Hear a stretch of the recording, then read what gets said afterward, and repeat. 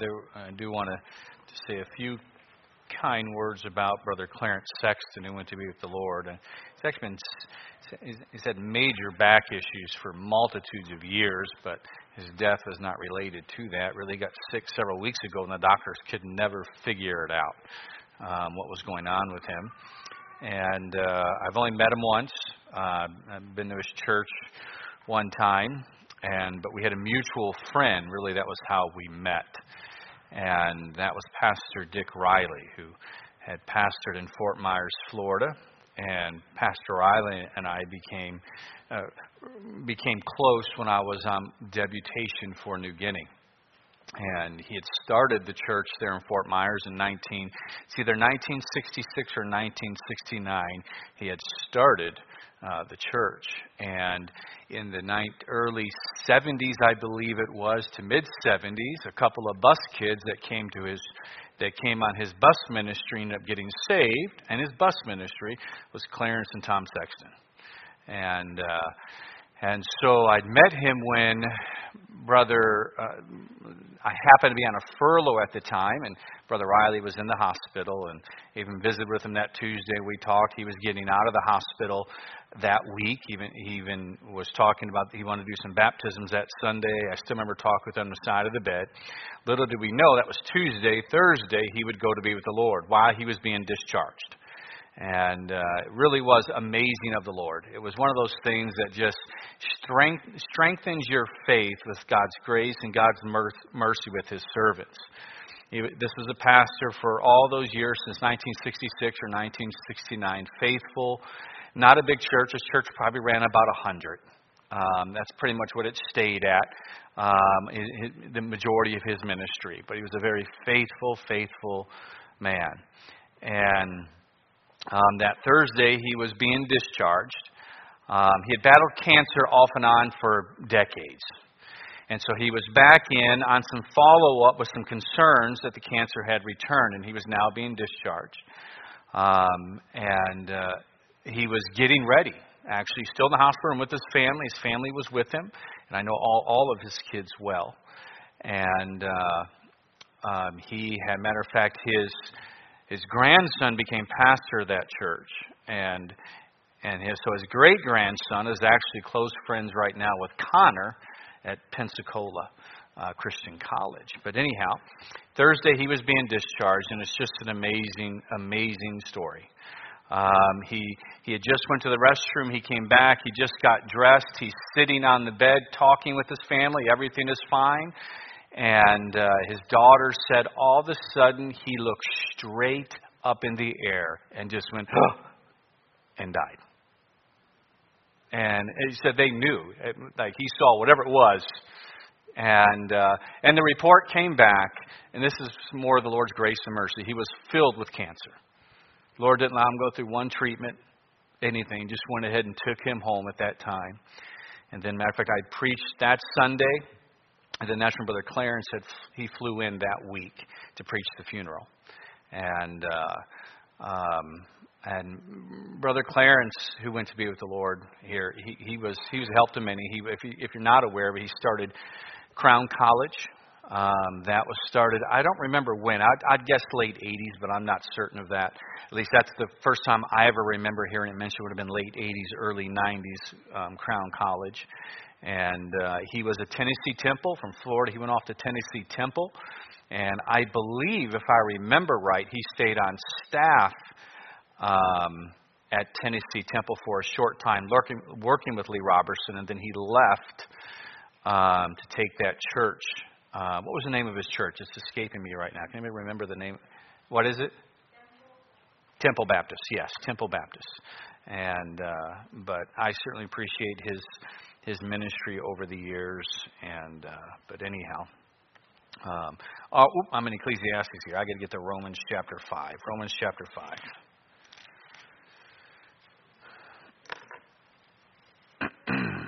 All right, starting there in verse number 1.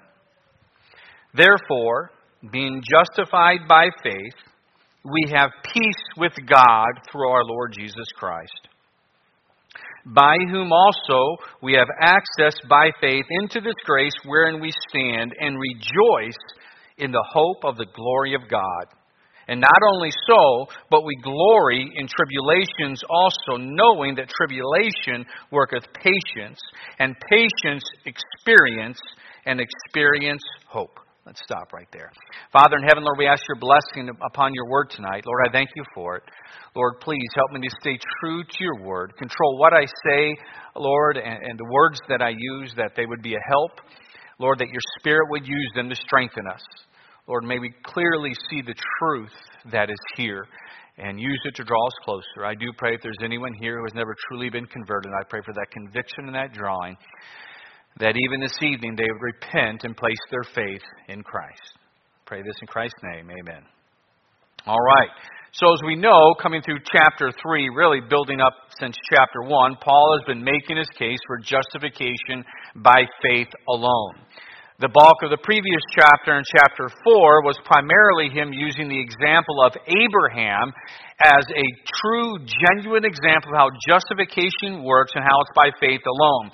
The basis of the whole premise was this: if Abraham needed to be justified by faith alone, then that is true of every single one of us. This was a man who was a friend of God. This was a man who was righteous, who tried to serve God with all he had, but his works had nothing to do with his salvation. Nothing at all. It is only by justification by faith alone. Now we come into chapter 5. Chapter 5 is one of my favorite chapters in the book of Romans. It's an amazing chapter. I'm looking forward to diving into this. And it dives into the how of salvation, how this works, this justification through what Christ did on the cross. He starts off, though, here in these first few verses that we're going to look at this evening, dealing with some amazing benefits that come as a result of now being justified. Okay? There's some amazing truths about being saved.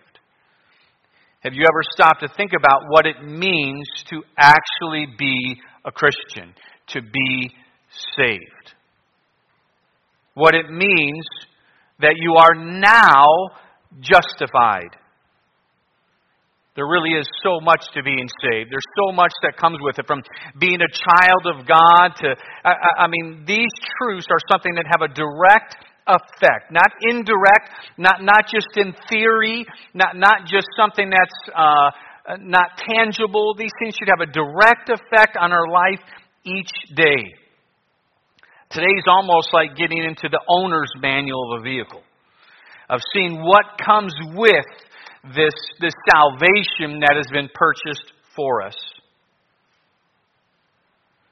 I think it's to understand all that we have when it comes to our salvation. Right now, let me try and give an illustration why I think it's important. We can see what's happening in the United States of America. Those people who have been born, raised in this nation, especially this generation right now, anywhere from 15 years old up to maybe 30, 35 years old. There are multitudes of them that are completely unaware, completely ignorant of the great privilege they have as Americans. The benefits to being in this nation, the benefits to being citizens of this country. The freedoms they have, the protection they enjoy, the opportunity they have to be successful. They've forgotten all about it. The devil's done a great job at developing a victim mode culture. Everybody wants to be a victim from something. And they lose sight of the benefits of how great it is to be born in this nation, the opportunities that are presented to you, like no other nation in the world.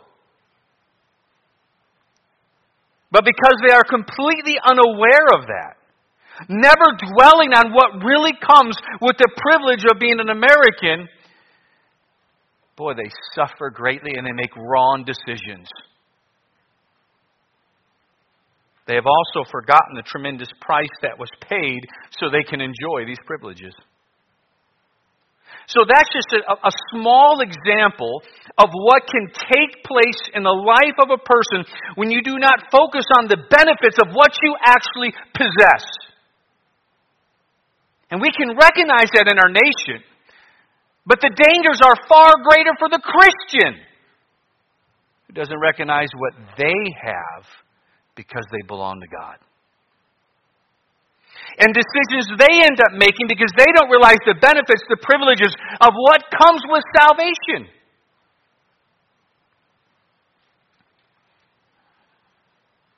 They begin to take God for granted. They become unthankful. They become nominal Christians. Maybe even content just to attend church.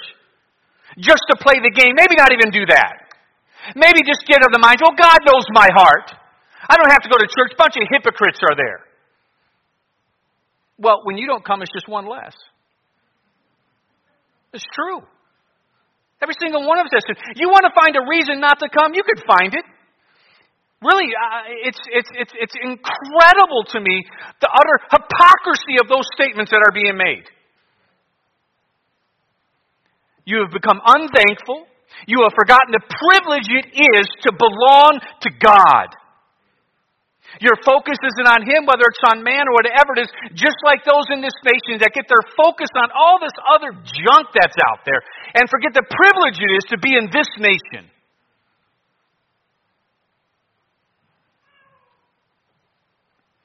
This evening, in our text, we're going to look at some of those benefits that come with being justified by faith. So Paul is using deductive reasoning here. Of course, the Holy Spirit's in control of all this and saying, by the way, he's saying, I want you to think about this. If justification by faith is true, what else is true? What comes with it? Within the verses we read, he gives us 4. I'll give them to you right now. Number 1, armistice. Number 2, access. Number 3, a claim in our future. Number 4, a claim in our struggles of life. So let's dive into this. First off, there's an armistice. I can't even say it right now. There is peace. There's a truce that has been made. Look at verse number 1. Therefore, being justified by faith, we have peace with God through our Lord Jesus Christ. The peace he's talking about here is not psychological. It's not a mindset. It's not emotional security. It's not a feeling of calmness or a lack of anxiety. It's not subjective at all. He's dealing with an objective peace that is relationship-based. A peace that deals with between two enemies that are all of a sudden reconciled. He's dealing with our relationship before the Creator Himself. Prior to justification by faith, we were represented as the enemy of God. Later on, I think it's in the same chapter, verse 10. For when we were enemies, we were reconciled to God by the death of His Son. Much more, being reconciled, we shall be saved by His life. We see it throughout the New Testament. It was in Colossians chapter, let me get over to the book of Colossians here real quick. Chapter 1, verse 21. And you that were sometimes alienated and enemies in your mind by wicked works, yet now hath He reconciled. Before salvation, I want you to think about this. Don't miss this. It's not a Sunday school lesson. Before you were justified by faith, the Creator was your enemy. That's the wrong person to have as an enemy. Do you understand? That was the actual biggest weight, the biggest burden, the biggest problem you faced was the fact that you were on the wrong side when it came to the Creator. You were His enemy. Alienated. Under wrath, under condemnation. But as a result of justification, a treaty has been made. A truce is done. Peace is there. Reconciliation is there. An ambassador came and showed you how to have this peace agreement, this armistice with God. How to go from being an enemy with God to being on the same side with God. Let me quote from one commentator. His words are much better than mine. He said, you have ceased to be an enemy of God. You have become a child of God. You have ceased to be a hater of God. You have become a lover of God. You have ceased to be a child of Satan and become a child of God. You have passed out of the kingdom of darkness and into the kingdom of God's dear Son, and the relationship of animosity has been dramatically altered and become a relationship of intimacy and loving fellowship. I mean, it went from one extreme to the other. The moment that God justified you when you placed your faith in Christ, you were translated. Kingdoms, relationship, all that transpired instantly. From an enemy to now a child of God. At peace. Him on your side. God is no longer your enemy. You're no longer under His wrath. You're now under His protection. We're no longer fighting Him. He's now the one that is for us because of what Christ did. By imputing unto me His own righteousness, that act allowed me to be at peace with God. It was done.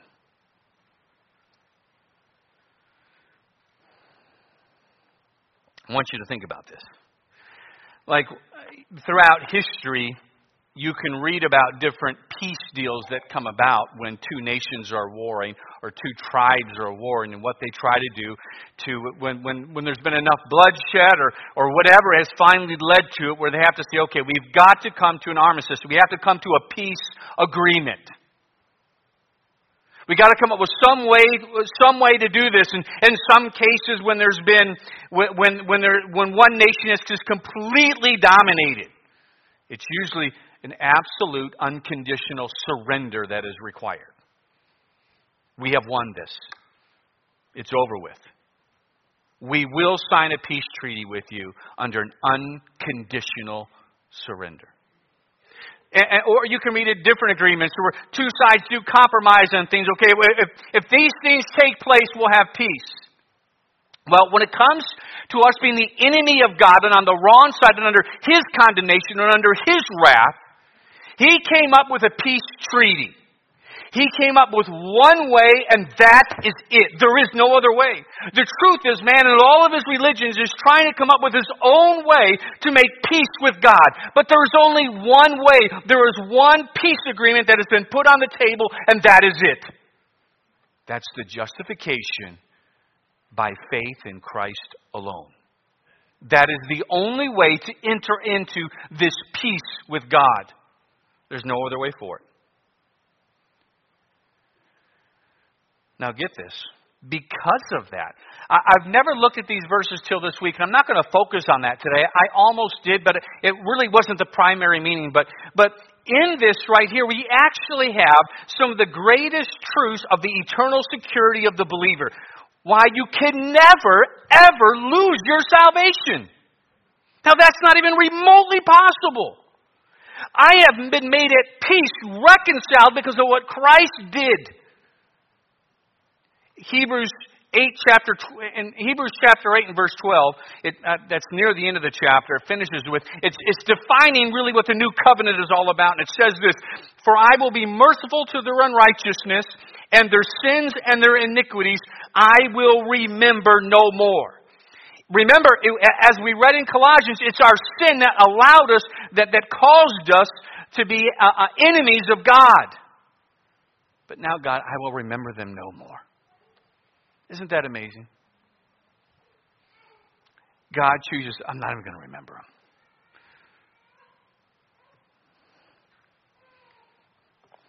Now, that then leads right into the next benefit, number 2, access. Amazing. Verse 2, by whom we have access by faith into this grace wherein we stand. Amazing. So we have an armistice that is taking place, a truce. We're at peace. But now we have access. It's not that we're just no longer enemies, but I have this access. Remember in the Old Testament, when the sanctuary and the temple were built, the dwelling place of God was the holiest of holies. The most holy place. Which You had the thick veil, the curtain that guarded access into that. No one was allowed in with the one exception of the high priest. And when that high priest entered in, that was only allowed once a year. And when he entered in, did he have to go through a sanctification or there's a better word for that, I'm not thinking of it, a purification process before he could enter in. I mean, the rope would be tied around him. He'd have bells on his garment. Those bells, that's not how he walked around every day. That's when he was going into the holiest of holies. That's when he was going into where the Ark of the Covenant was. That's where he was going into the dwelling place of God. And again, the bells were there and the rope was there, because if he didn't run that purification right, you know what happened to him? Dead. So that's why the bells and the rope were there, in case God killed him. Because what they could, the priest outside, in the very room, we talked about the holy place last week, where the table of showbread was, where the candlestick was, where the altar of incense was. The other priests are outside there. They're on the other end of the rope. And they're listening for the bells. And if the bells stopped ringing, know what they did? He's dead. Pull him out. I mean, just think if you're the high priest, and it's that one day a year, and you're heading in, and they're putting the rope around you, and you know why the rope is there, in case God kills you when you enter in. Bells are there.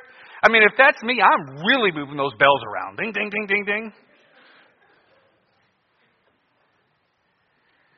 But there would be such a measure of fear.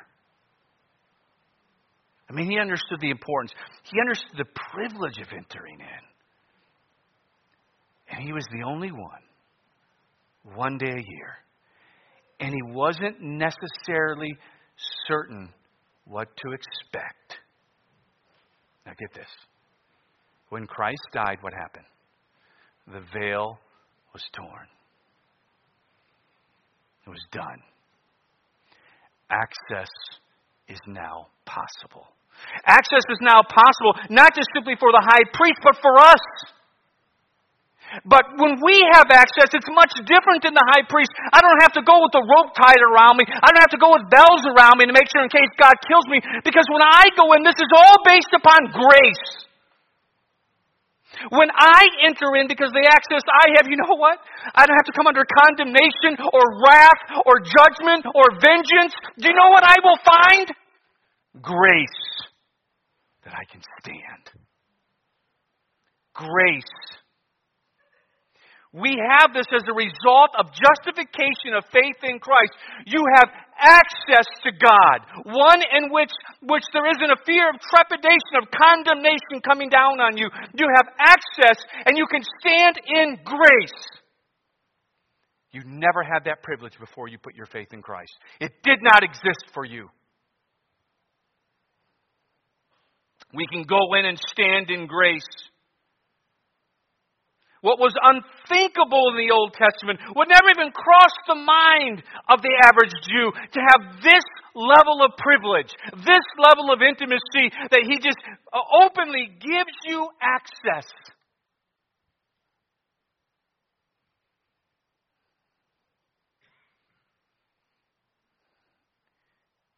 I can go right to the Creator. God does not look down on Terry McGovern and say, you know what? Yeah, I think I like him. He does. This is not how this works. He doesn't say, no, I'll give him access.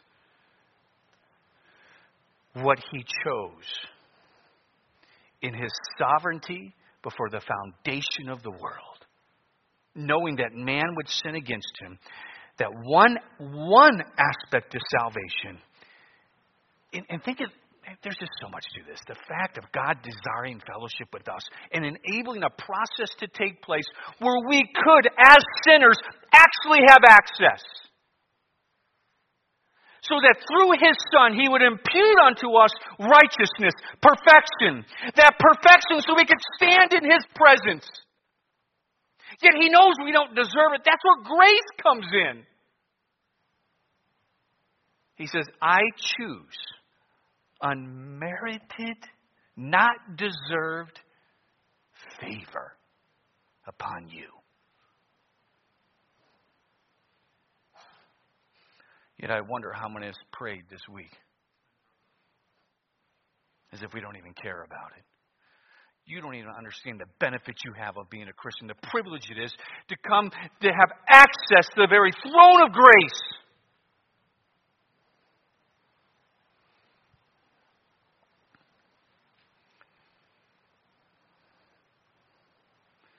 This also, when you think about it, is another verse that is strong in you can never, ever, ever lose your salvation. Because I am standing. This is not based upon my good works. This is not based on my abilities. I stand in grace.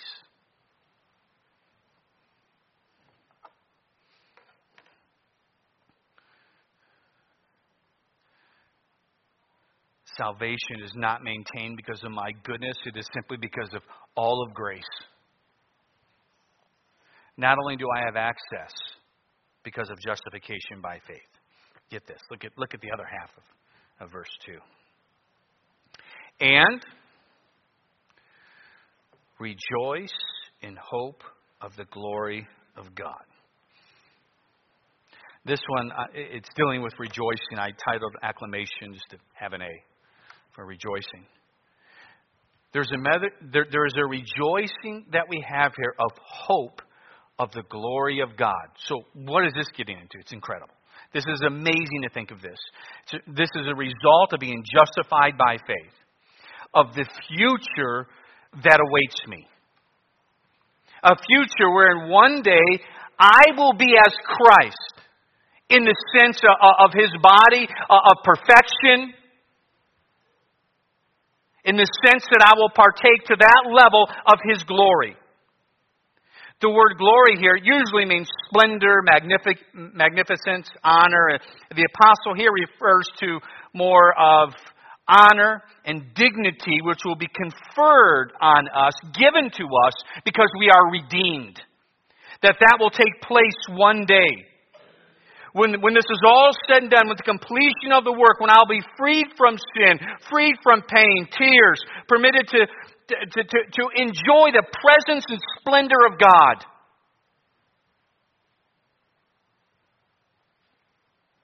The word hope here does not at all have the same meaning as we think of hope. The meaning of this word is this. It has the meaning of certainty. It means something that is certain but not yet realized. It isn't hope like I hope this happens. That's not what he's saying. He's saying, no, this is certain. I just don't have it yet. That one day I will share in the glory of God. Look at 1 John. Turn over to 1 John.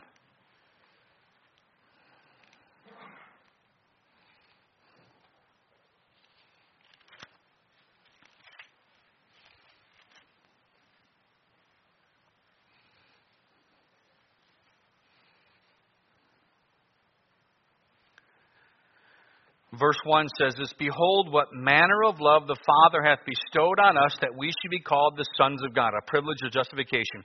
Therefore the world knoweth us not, because it knew Him not. Beloved, now are we the sons of God, and it doth not yet appear what we shall be. But we know that when He shall appear, we shall be like Him, for we shall see Him as He is. This is what Paul is referring to in Romans chapter 5, the second part of chapter 2 here, about us being a partaker of the glory of God, of what is going to take place for us. Jesus talked about this as well in His prayer in John chapter 17. We will be partakers of this. We will be made like Christ. We will see Him as He is. One day this vile body will be a thing of the past. This corruption shall put on incorruption. That day will come. Paul's saying, listen, I have that hope. I mean, he dealt with it even when you get into Philippians chapter 1 when he was facing execution and not knowing if it was going to take place. He understood when he was discussing this, and I know I might die right now. I might be executed.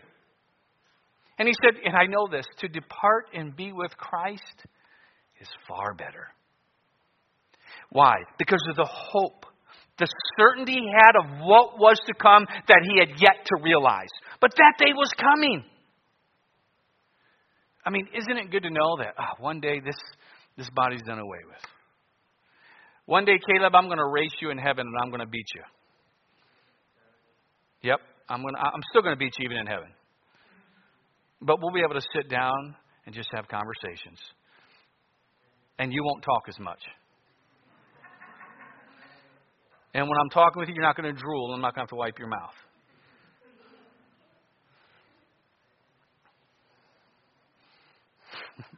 I'm going to get them talking now. Now we're in for it. But one day it's all going to be over with. One day, Roger will not look like that. Heaven could not be heaven if Roger looked like that. But brother, one day it's all over with. You won't have any trouble walking upstairs. One day, Brother Lambert, both of us will have a lot more hair.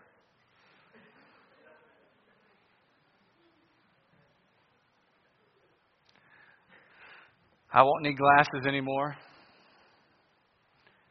Bob? I don't know. He is a miracle-working God. So,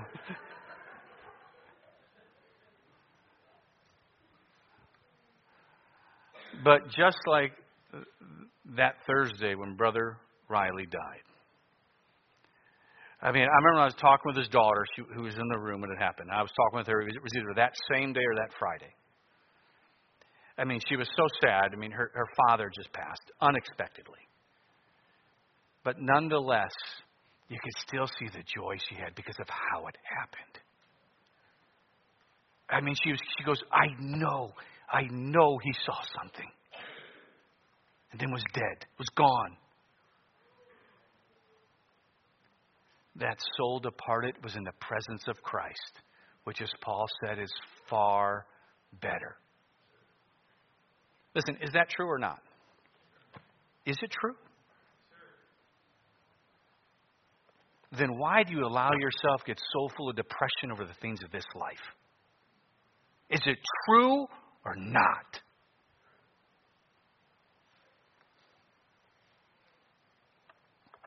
One day all the toil will be over as we sing. It'll all be past. I'll receive a perfect body and be in a perfect place.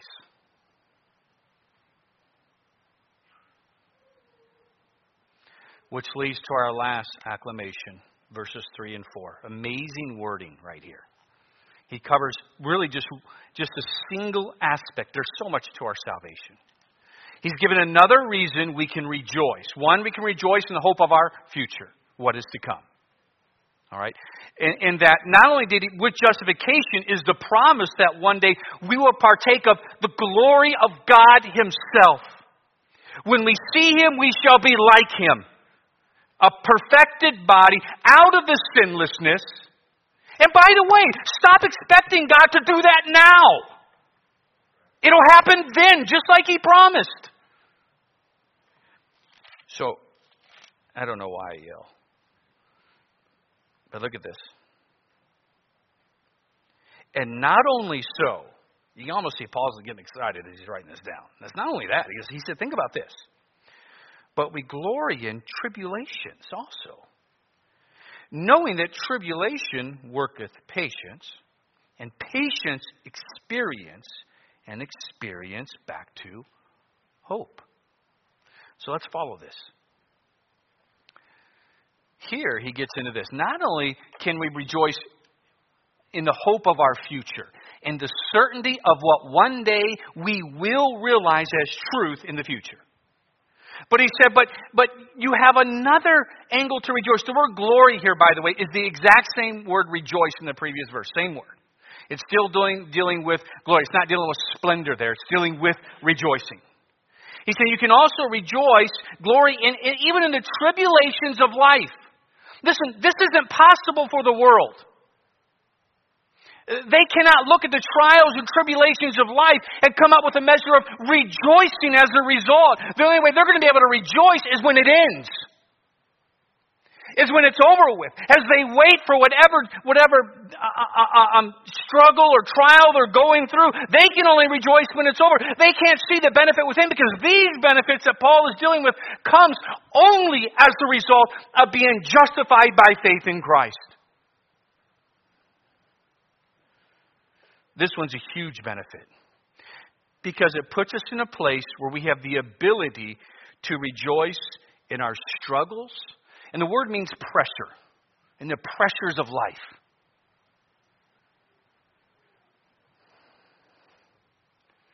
I mean, the world, many times, in the day we live in, when the pressures of life hit, turns to drugs, alcohol, suicide, different forms of escapism, depression, anxiety.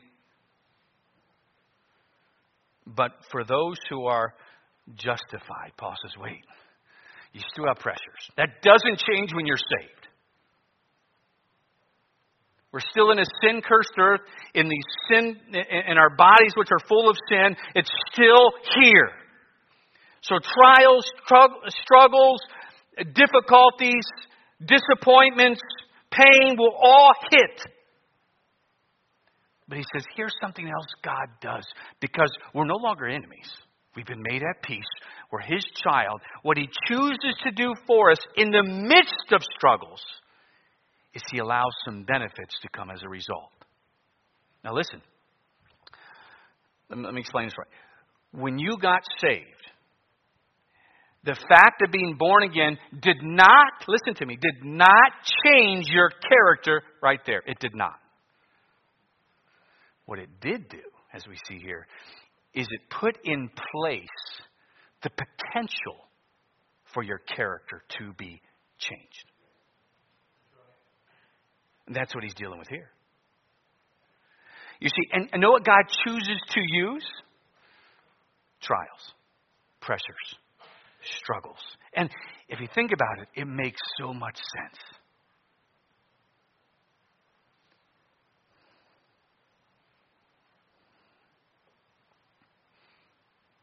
God will use the struggles of life, which we all face, to change us.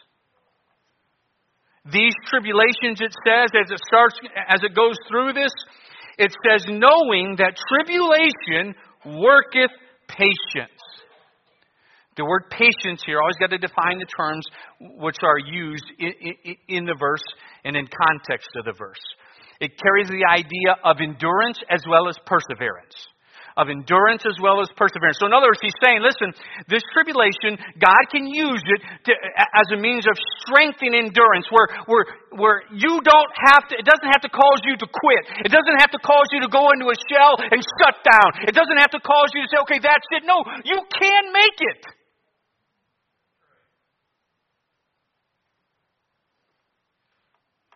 There's a measure of perseverance that God to use. You don't have to run to escapism. You don't have to run to those different things. Remember, the Apostle Paul is a great example of this. He prayed 3 times, Lord, please remove the thorn in my flesh.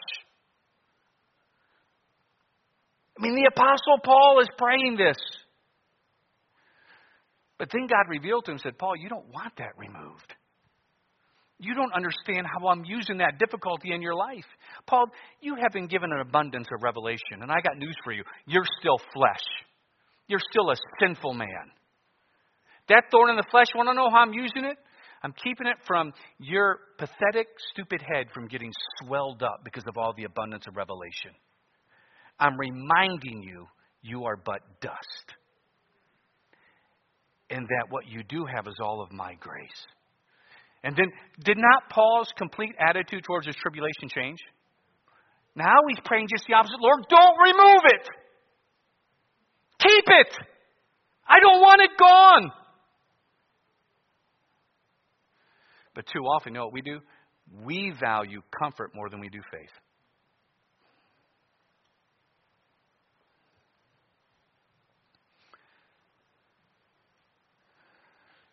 And this patience then works. What does it work next? This is an interesting word. This is one of those ones that took a little bit of diving into. And patience experience. The word straight meaning means proof. Or, get this, character. It was used of testing metals to determine their purity. And so what he's saying is, this is where it gets into the potential for change in your life. How God can use the trials and pressures and struggles of life. If you'll choose to let it, this is a benefit. This is opening the owner's meaning of what you have because of justification of faith. That God can use those pressures and those trials to begin to change you, to begin to mold your character. To prove you. To change you. To create a more usable vessel.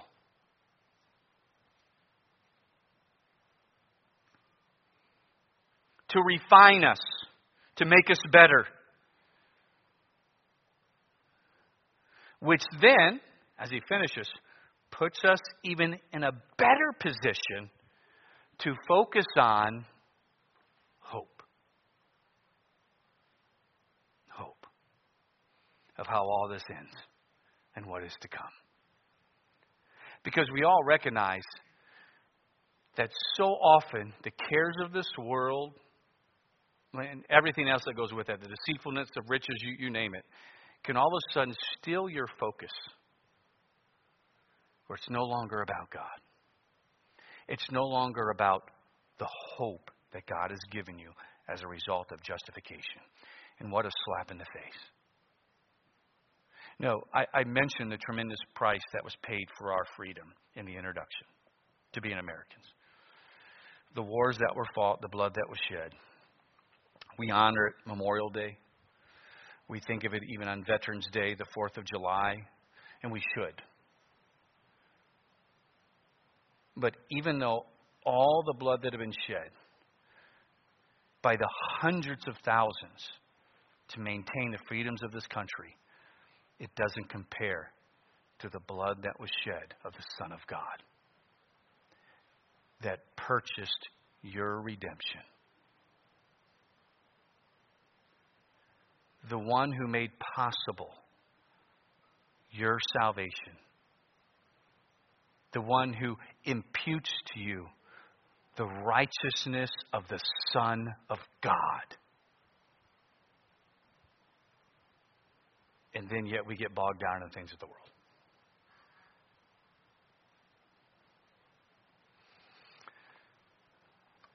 There is great benefit to being saved. I'm no longer God's enemy.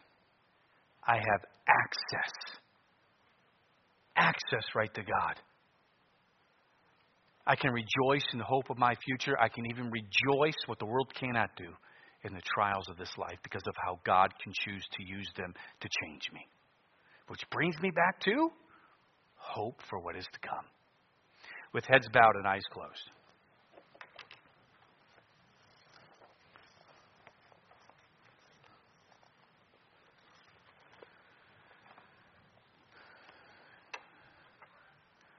Now let me ask this, I know we don't have any first-time visitors here, but I want you to think about this. Maybe this has been bothering you. If you said, Pastor, listen, I don't know that I have